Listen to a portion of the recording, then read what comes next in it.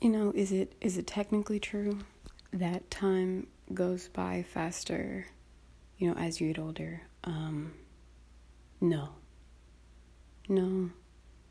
As far as I can tell, there's no noticeable, actual difference in a second between, when you're 5 and when you're 55. But, your frame of reference has changed. And so while I agree that time has, freaking flown in comparison to being younger in my perception, that is just all the more evidence to me why mindfulness is so important. You don't get to be 100 years old because a bunch of years flew by. You had to be alive for every single day, I think, to make it there. So to me, right now life feels like way too fast. Because I'm not ready, I've got this thing in my head that, there's a ready and I could be it. I'm just not it right now or something, I don't know. But the only thing I can actually do is pay attention to each second as it happens when I can. And try to be there.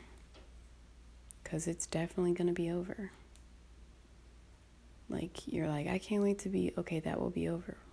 By the time you get there, it's going to be done now, and then you'll have to find something else to look forward to unless you practice being in the moment, and then you can find things to look forward to at all times. Sometimes you just got to, do that thing they do at the end of yoga where, you do a body scan and you're, try to feel,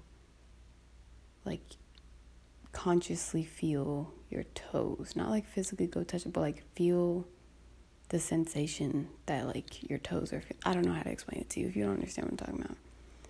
But it's just that you can feel and pay attention to and experience an individual finger. If you put your attention there and you get still and stuff and are mindful. So if you don't know what I'm talking about, I don't know, do your Googles, but everybody could benefit from a little bit of mindfulness and taking things one tiny fraction at a time, because that's how they're happening. So yeah, be blessed. That's it.